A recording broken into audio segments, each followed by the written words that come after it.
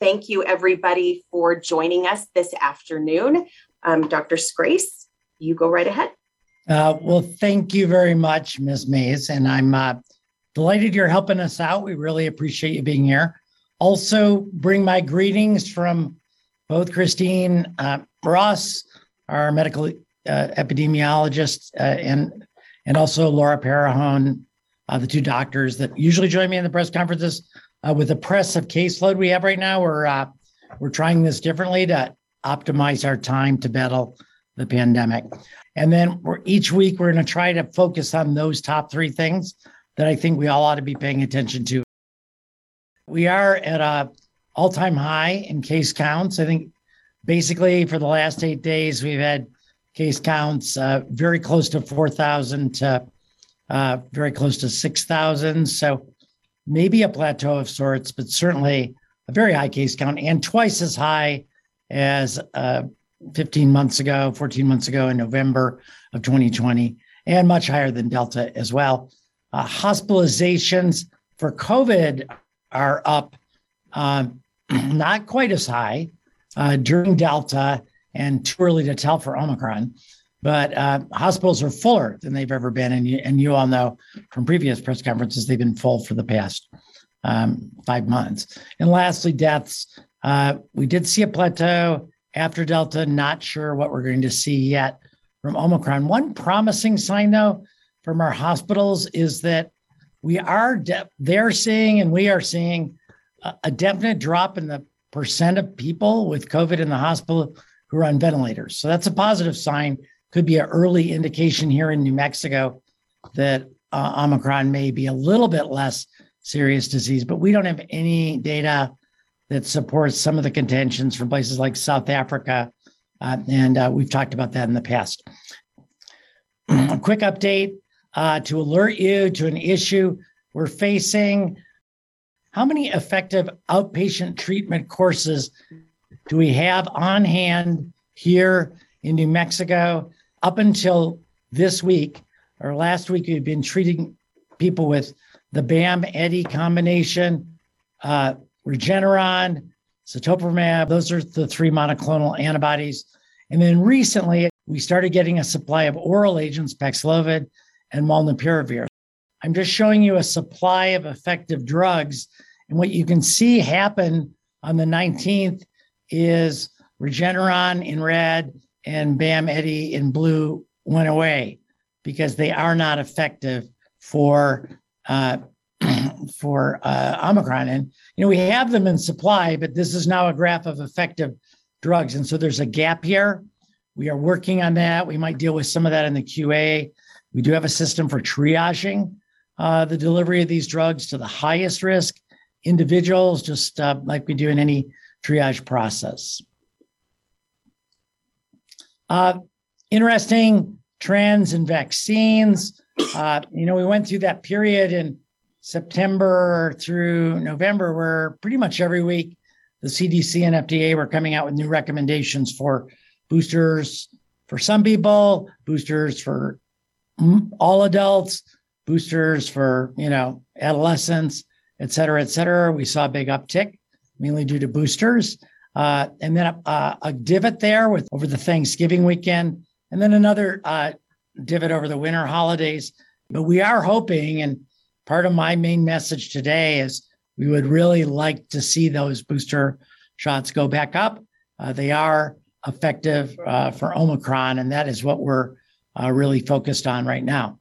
And speaking of that, basically, the hospitalization rate for unvaccinated people who get COVID is about 5.5%, a little less than half of that for people who've been vaccinated with the primary series, and extremely low for those with the booster.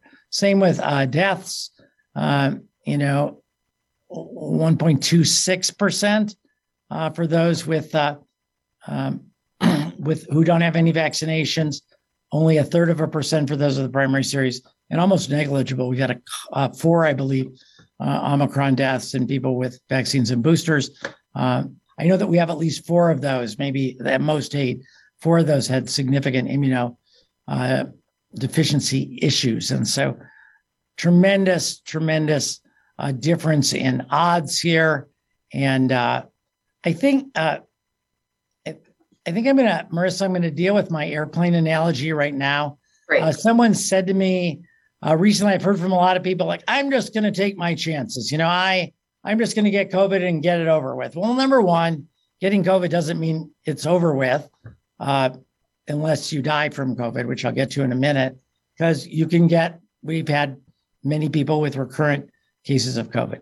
But number two, I started thinking about it and I used 1.16%, which is overall. I could redo the calculation quickly, but I looked up on the internet and the FAA controls 40,000 flights a day.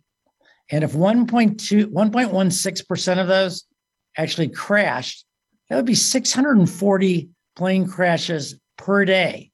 And so the question for the people who are saying, I'm just going to take my chances is, if you had plane reservations, how many days of 640 plane crashes in the United States would it take to convince you to maybe cancel those and maybe put that off until air travel was more safe? And so 1.16% doesn't sound like a lot, but it is actually, it would be the equivalent of it is 640 plane crashes per day. So obviously the booster works, no question about it, particularly with hospitalizations and deaths.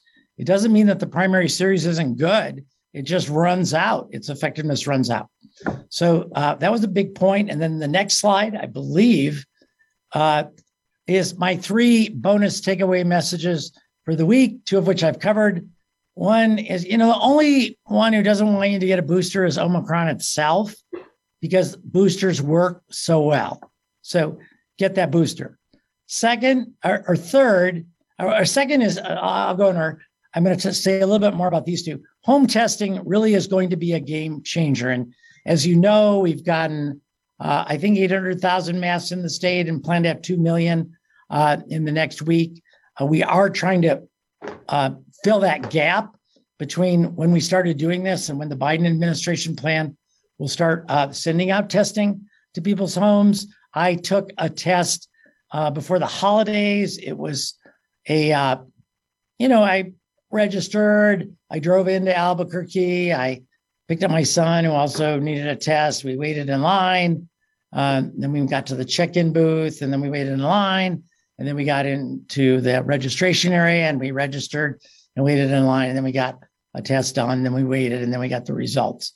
I think it was the next morning. And so, but that's a big chunk of time. That was really, for me, it was about 4 hours of my time. And I did not have symptoms. And I'm going to mention that in a minute. And so how much better and easier would it be for all of us if we don't have symptoms to just do that test at home? You can get them. You'll be able to get them soon from the state. You can get them end of the month, early next month from the federal government. You can go online today and order them for the federal government. So we are working with county emergency managers, distributing tests. We're gathering information about where you can get those tests that will be posted online. We also are putting together a program with Medicaid.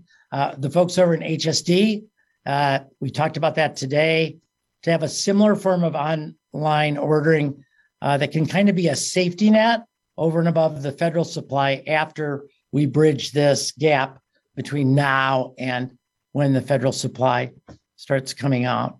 Also, we will be making changes in all of the states' testing to put a much greater emphasis on using PCR for symptomatic individuals and using the home testing or rapid antigen tests in other locations for people without symptoms. And so I like to say that 2 antigen tests, maybe 36 to 48 hours apart, are about the equivalent of 1 PCR test. So they have about the same scientific effectiveness, but particularly for people who are getting tested once a week to make sure, because you're required by your employer for whatever reason, or people who are getting together with family, they just want to make sure everybody's okay before they all get together, like our family did a month ago. We will be switching over and really pushing the rapid antigen tests, saving those PCR tests for people who are sick. And here's why. is because it's very, very important whether you're getting an IV infusion of the one remaining monoclonal antibody, sotrovimab, or you're going to be getting a prescription for one of the oral agents that works to reduce your risk of hospitalization and death. That time course is critical. We're really aiming for less than 5 days from the onset of symptoms. So if people have to wait 2 days to get in line to get a PCR, and then they have to wait another couple of days to get the results, and then they have to wait another couple of days to get in for an antibody treatment or an oral drug, it's already going to be too late. And so you'll see more about that in the coming weeks. And then last takeaway bonus message of the week is treat yourself, better quality mask. I think it turns out that in August of 2020, we showed that slide with all the various effectiveness of masks based on some airflow studies. It wasn't an epidemiologic study of people wearing different masks who got COVID. We still don't have really solid data on that. But it really showed that N95s work the best and KN95s, in that 95% protection. Surgical masks, in the 80s, and cloth masks lower. But now the CDC has come out, and I think we agree that better masking protection is important. And so the state has also ordered 1 million KN95, or N95 masks. I think it's 50-50, 500,000 each. Those two will bridge the gap for our state between now and when the federal supply comes out, and there will be one that you can order online, and then provide a protective safety layer above it in order to help us to be able to cover those most vulnerable people in our population. So get your booster. Let's work with us to move to home testing and upgrade your mask. And then we will now open it up for questions. Thank you, Dr. Grace.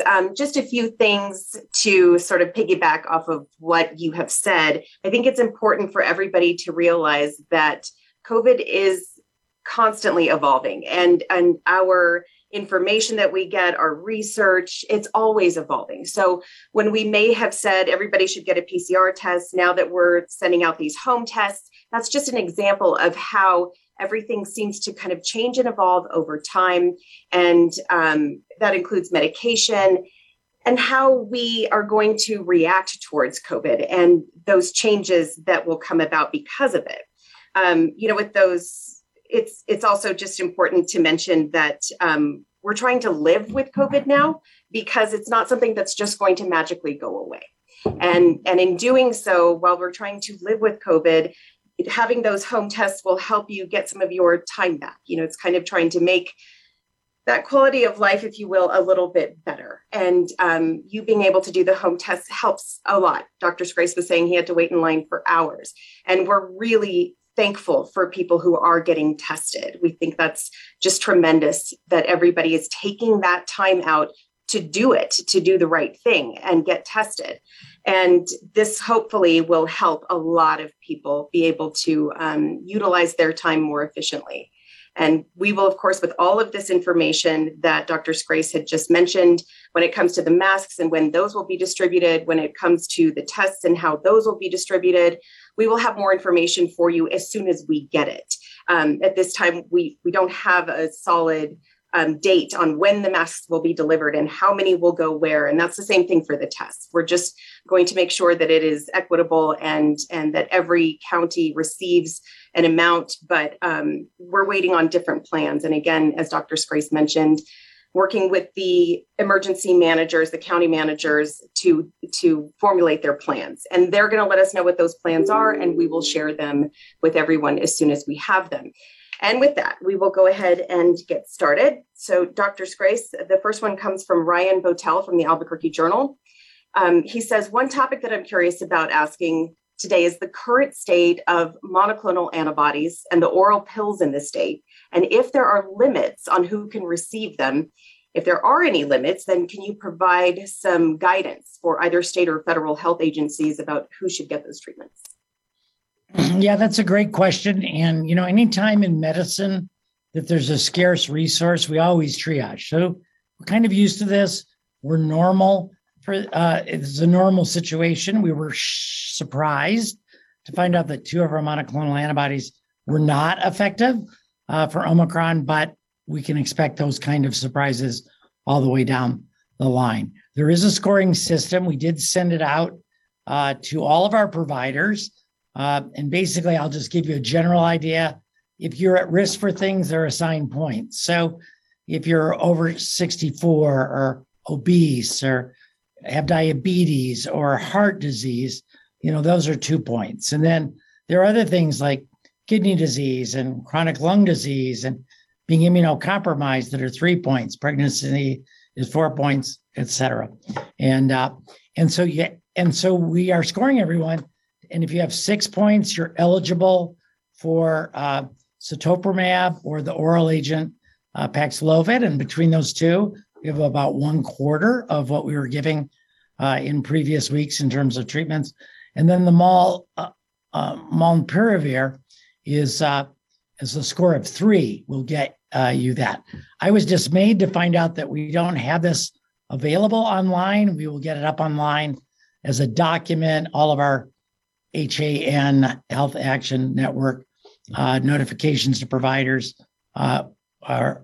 should be linked online. And Laura tells me we're going to be getting that going very, very soon. So that's what we're doing right now. We are anticipating the supply chain to respond, manufacturers to make more of the effective agents.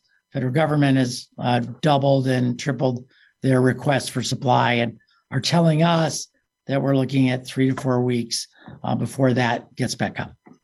Thank you. Dr. Scrace, again, that supply is limited, as you were just showing us on the graph. And some of the treatments are now going away as we're learning more about it and how people respond and what is effective. But I think important to, this chart, and we'll get it up, but what he's essentially saying is that it's kind of basic triage. If you go into an emergency room and you have a severe head injury, that's going to take precedence over a broken arm. And so this graph sort of highlights these are people who are going to need this treatment and are more pressing for now. So it's not that treatment is not something that you can use. Correct me if I'm wrong, Dr. Scrace, and you can talk about this, that some people may be thinking, well, if I get COVID, there's medicines that are available and I don't need to get a booster or the vaccines, because if I get it, I'm going to get treated and there's great medicine. And that's not necessarily true. At least not for the next 4 weeks. That's correct. Right. Okay. So next question comes from Selena Madrid. She is from multimedia. She's a multimedia journalist, from KFOX 14 and CBS 4. Right now, people are not required to report COVID-19 home test results. How do you have a clear picture on how many cases are there? Well, it's a great question. And I'm going to back up a little bit to the beginning of the pandemic. We've never had a perfectly clear picture of how many cases there are. And as a result of that, and part of that is because there are people who never get tested who have cases. There are folks who, just don't seek out care or testing. And so there's kind of a national discussion right now about whether cases are what we should be focusing on or whether hospitalizations, because it's hard to get a good case count. It's much easier to get hospitalizations. And, you may remember a year ago, we were reporting what we were getting in each day, which can vary a lot. It varies on the weekends. It varies on how long it takes a lab to process a test. Now, I think part of the transition to learning to live with COVID is a lot less focus on cases. And so for example, I don't feel like the overhead involved in making everyone report a negative case is worth having a requirement. We do definitely want to hear about positive cases, but usually public health directives to individuals aren't commonly used. You may remember, no one's alive now, but the influenza pandemic of 1918, where the public health department would put a quarantine sign on someone's house. We don't normally pull the public health levers on an individual level. And part of learning to live with COVID is learning to live with it, not being told how to live with it. And so I'm not really thinking we're seeing a requirement come down the pike. And also, recall that as COVID evolves, fingers crossed, it'll become more like influenza, and nobody here is reporting their cases of influenza. The labs do, they're required to, but I've spent a day or two home in bed with a bad case of influenza, never saw a doctor, Department of Health never knew. So I think this is part of the transition. Thanks, Dr. Scrace. Next question from Ron Warnick, who's the senior writer for the Quay County Sun. He said, because so many Quay County residents recently have recovered from this virus, is there any reason that they might be resistant to the Omicron variant? Yes and no. So let's deal with yes. We do know that prior COVID infections seem to help because people who've had COVID once before don't have as high of a recurrence as new cases. On the other hand, even now we're seeing Omicron cases in people who've had Delta. So there's no guarantee that the proteins and the antibodies that your body makes to fight off a specific version of COVID, which is how the immune system works, there's no guarantee that whatever it constructed to attach to that, in this case, Delta molecule, will work to attach to an Omicron. So, and then the other thing was the CDC came out with a paper last month that said that the immunity that you get from an infection seems to last, that you get from an infection doesn't last as long and seems to be only 1/6 as potent, if you will, as what you would get from a vaccine. And now in this phase, a vaccine and a booster. So everybody does need to adhere to COVID safe practices nonetheless. And that's why we're talking actually about more testing and more masking and better masking. Thanks. Dr. Scrace, some people seem to think, well, I'll just go ahead and get it. I want to get it and get it over with, and then I'll be fine, and I'm going to be immune. And there may not be any future benefit to you. We just don't know. We don't have enough data. But remember the 640 planes crashing a day.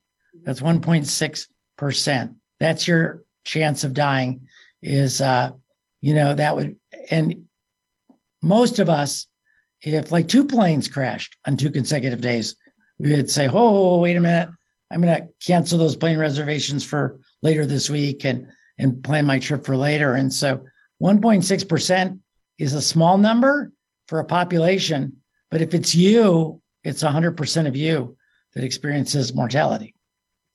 Thank you. Next question from Aaron Gannett and Donovan Slack from USA Today. Has the state of New Mexico requested staffing from the federal government? And if so, how many people have been requested and how many individuals has the federal government sent? Okay, just give me a second here. Great question. And I have a few notes for this one. So thanks for asking this in advance. We've been reporting on this almost every week, but yes, we have requested staffing from the federal government. We work very, very closely with FEMA for almost everything we do to manage the pandemic. We have requested 6 teams up to this point in time, and the federal government has provided 5 teams to support New Mexico, 4 in San Juan County, and now 1 at the University of New Mexico. We have 1 outstanding request that was not approved because they did not have additional staff. There is, of course, a national shortage of healthcare workers. We anticipated in actually November, when we started hearing about Omicron, that would create even more acute national staffing shortage. So we put all of our requests in very, very early, which has been successful, just like ordering masks early and ordering home testing early. So we try to stay ahead of the curve. I would like to say, too, that I think our federal partners have been just great. I mean, they can't create a nurse out of thin air, unfortunately. I wish they could. But to the extent that they've been able to help us, it's been more than I was expecting and really has helped, especially key hospitals get through the worst of the crisis that they're going through right now. Next question from Stella Sun from KOAT7. She asks, have more hospitals declared crisis standards? So let me review who has. San Juan Regional Medical Center, Gerald Champion and El Magordo, and then in Albuquerque, both Presbyterian hospitals, both UNM hospitals. And then recently, Espanola Hospital, which is part of the Presbyterian chain in Espanola, also declared crisis standards of care. But that does not mean that they're the only hospitals in duress. All of our hospitals are in serious duress. And so we're doing everything we possibly can, still meeting with them on a very frequent basis to support them, get their needs met, represent them on in their requests to the federal government for help as well. I forgot to mention on the previous question, Ms. Mays, that we do, in addition, we have 4 FEMA buses in the state right now going around providing vaccines in all 4 regions of the state. And then we're going to have 4 more FEMA teams doing testing all over the state to get us through the bottleneck we have right now on testing resources. So again, it seems like FEMA has done a great job being flexible in meeting our needs. Thank you, Dr. Scrace. And this question also from KOAT7, Vincent Rodriguez asks, with the large spike in cases here in New Mexico nearing 40% of cases among fully vaccinated individuals, could we see a spike in deaths and hospitalizations following the spike, since historically those have tended to lag behind in case numbers? And great question, Mr. Rodriguez. Well done. The answer is absolutely yes. You know, we figured out early on that basically there's a 2-week lag before we see real data in hospitalization. So we won't really know what the impact of Omicron is on hospitals till about 2 weeks after the peak. So that's important. We don't believe we're there yet. And just to get to another question, someone asked, well, when are we going to peak? And currently the prediction from our modeling team is sometime between January 28th and February 2nd, which is a pretty narrow window, actually. I thought that was pretty useful. I think I'm hearing a lot about how mild Omicron is, which doesn't really connect well to the fact that every day we're breaking records for the number of Americans in hospitals. So like on an individual basis, how sick you get is one factor. But if 3 times as many people are getting sick, then that's going to overburden our hospitals further. And I did mention earlier, we're getting a little bit of news from our hospitals, and our data is starting to show that people on ventilator the count of those folks has dropped from around 110 down into the high 70s just over the past 4 or 5 days. So that's too short of a time period to declare victory or even know what it means, but we'll be watching that really closely. Thank you. Next question from Susan Montoya Bryan from the Associated Press. She asks, given the test shortage, does DOH believe testing requirements for schools could be relaxed? And what about pooled testing or other less resource-intensive approaches to ensure kids and staff can stay in school? We're talking about testing requirements for schools right now. We are one of the first states in the Test to Stay program, which generally is requiring so here's what happens. Someone in the classroom gets COVID, they go home, they're home for 5 days and could potentially come back with a mask with the new CDC guidance. Everyone else in the class, rather than being sent home and having the class switch to remote, they all come to school and are tested on days 1, 3, and 5. And that way we immediately find new cases and can take positive kids out of the classroom, keep the negative kids present. So the real question would be, under that system, can we do a little bit less? And we're looking at that. It is very resource intensive. And so that's something that we're trying to figure out right now and see what we can do. And I think the other part about it, pool testing. So this goes back to all our science slides from, May maybe of 2020. And if you remember, pool testing is only worth doing if the test positivity rate is going to be less than about 2%. And we're currently 15 to 20%. So it's actually more labor to do pool testing. And that's where the lab mixes a bunch of samples together, in groups of 4 and then just picks the ones that are positive and then drills down. Pool testing is not an option right now because of the high test positivity rate, because of the high case count. Thank you. This question from Telemundo in El Paso: how the idea of at-home testing, how did that come about? I think we've been talking about learning to live with COVID for a long time. And even in August, September, we started looking at different ways of doing testing. And it's not just us. I mean, I think all the other departments of health in the country doing the same sort of thing. But I think we decided to accelerate that with Omicron because we predicted we would be in short supply for testing. And also, to be really honest, with this incredible spike we're seeing now, it's a great opportunity to basically deputize everyone in New Mexico to be our laboratory assistants to test yourself in the privacy of your own home. And so I actually, in preparation for what we were doing, I tried a few of them out in my own home. I am a doctor, but, my 17-year-old was able to do it quite easily without any instruction for me either. It's not that hard.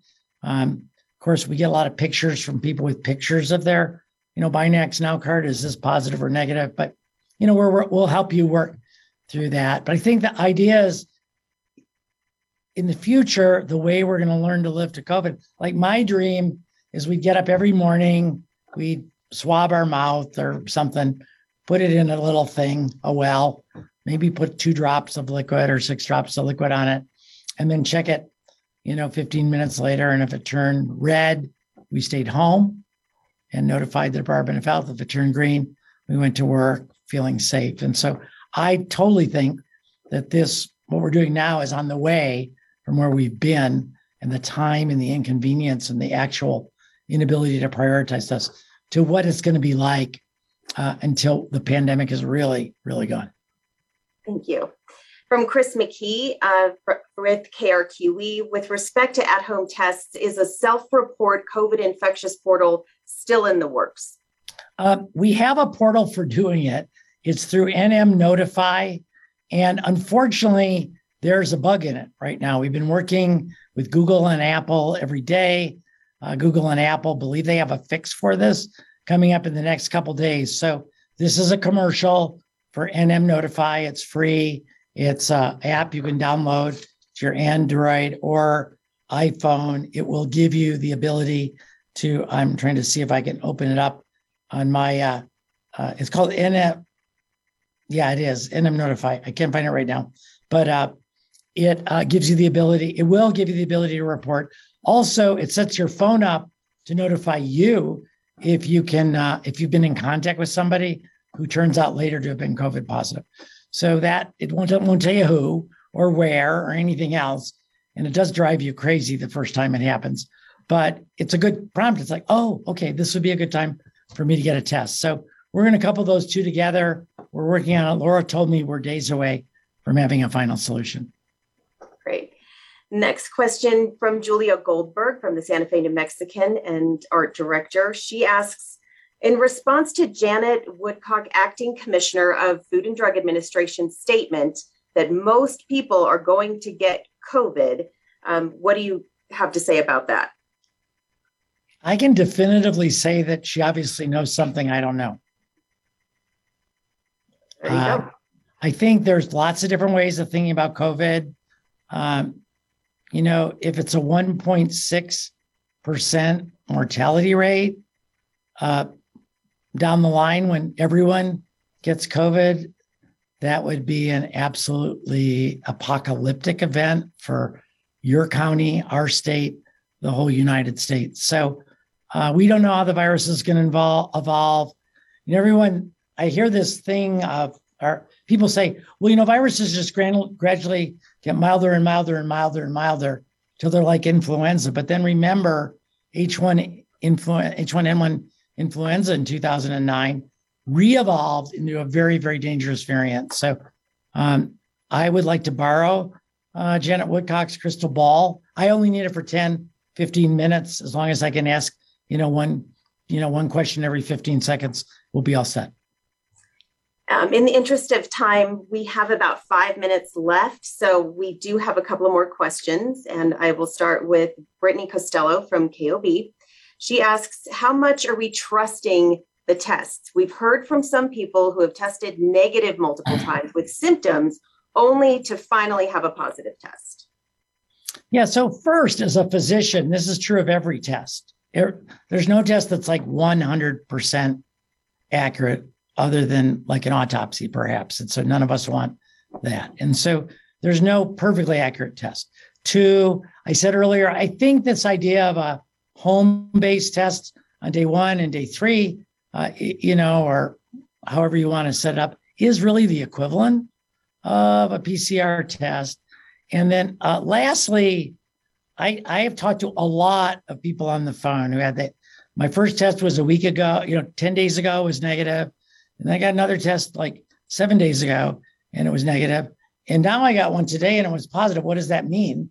And, the most likely by far explanation is that person got COVID between their first test and between their second test and their third test. It's not that the tests are wrong.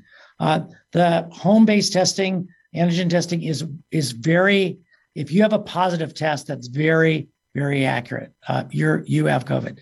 Negative tests, there is some room to miss people early in their infection, which is why we rely on the second test. So I think we have to rely on the tests we have, and we want to distribute them in a way that's convenient but effective. And that's why we're stratifying now asymptomatic people to more home-based or antigen-based testing, and symptomatic people to more PCR testing. Thank you, Dr. Scrace. And the final question, Scott Weiland, environment reporter with the Santa Fe New Mexican, asks, are you willing at this stage to forecast when we will move past the peak of the Omicron-driven surge? And if so, when might we see it abate? Yeah, I alluded to this a little bit earlier, that our modeling this week, and the report should be up there, I think by now, is saying between January 27th and February 2nd. It's kind of strange because we're sort of at a steady case count for the past week. I think I mentioned earlier, eight days in a row with case counts 5,000 plus or minus 1,000 without a particular trend up or down. Case growth has stopped accelerating for you physicists out there. And so I think what we're believing and hoping is that we see it as soon as January 27th, but hopefully right around the end of the month, beginning of the next month. And then, which will be great because federal resources for testing and masking should be coming online. State resources will be here and then can be used to provide additional protection for high-risk people. And I think we're feeling like that's a reasonable way to look at it today. Dr. Scrace, before we head out, would you mind addressing what's happening with children, with younger children? Do we have case counts or with their hospitalizations, as well as the vaccinations and sort of what the trends are looking like? Yeah, and I think, Marissa, you mentioned that we're going to prioritize questions that you can't easily find on our website. And so if you go to the VOH homepage, which I'm not on, but you can, this is the epidemiology reports. And if you go click on the homepage, this purple banner is there. Click on medical and scientific reports, then epidemiology reports, gets you to the page I was already on. And then you scroll down to pediatric cases, click there, and you can scroll through and see. Well, so number one, from 0 to 4-year-olds, 2 to 3 times higher, the highest case loads we've seen. Very low case counts, but still new records there. 5 to 11, higher peaks, more than twice what we were seeing in the middle of Delta, and 12 to 17, that's going on 3 times what we saw. So clearly happening with kids. There is 14 pages of data here, and you can feel free to scroll through. But just going back to that landing page for epidemiology, geographic reports, demographic reports, health and social characteristics reports. And actually, we're under discussions now about moving away from this radically comprehensive amount of information we provide every day to give you just the things that we see you publishing in the newspaper, and then putting even more information like the nursing home report and other things like that into a weekly report. I don't think I can say definitively when we'll see that, but I think that is something that's under discussion. And actually, since you're the people who get the word out for us, if you have feedback about that or what would be most valuable to you, we'd love to hear, as long as it's not everything. So thanks. Thank you, Dr. Scrace. And just as a final note to reiterate with that, we were looking at posting just the cases, the number of cases, the hospitalizations, and the deaths. It seems that that's what most reporters are posting. However, we will make sure that there is still that information, the comprehensive information that you can find, and it will just be shared somewhere else. But what we will put out will be those top three. And I think we're talking about tests too. Well, our daily number of tests. Okay. And I believe that sort of wraps up what today's news conference. We appreciate everybody who attended, and we'll be trying this format again next week. And meantime, is there anything else that you would like to add? Yes, Dr. Scrace? I just have one last comment, Ms. Mason. That is those three things. Boosters work. Get yours if you don't have it already. Join us, help us with the home testing program. Order online from the feds. Help us learn. We'll be getting to you where you can get them in your community as well. And we're working on an online method for some of the folks in New Mexico anyway. And then lastly, upgrade your mask. I went to UNM to see patients on Monday, and instead of my blue procedure mask, I had an N95 waiting for me. For healthcare personnel, these need to be fitted professionally. And so not every mask works for every person. But for you all you need to know is it needs to fit tightly enough that when you breathe, you can kind of feel a little bit of resistance.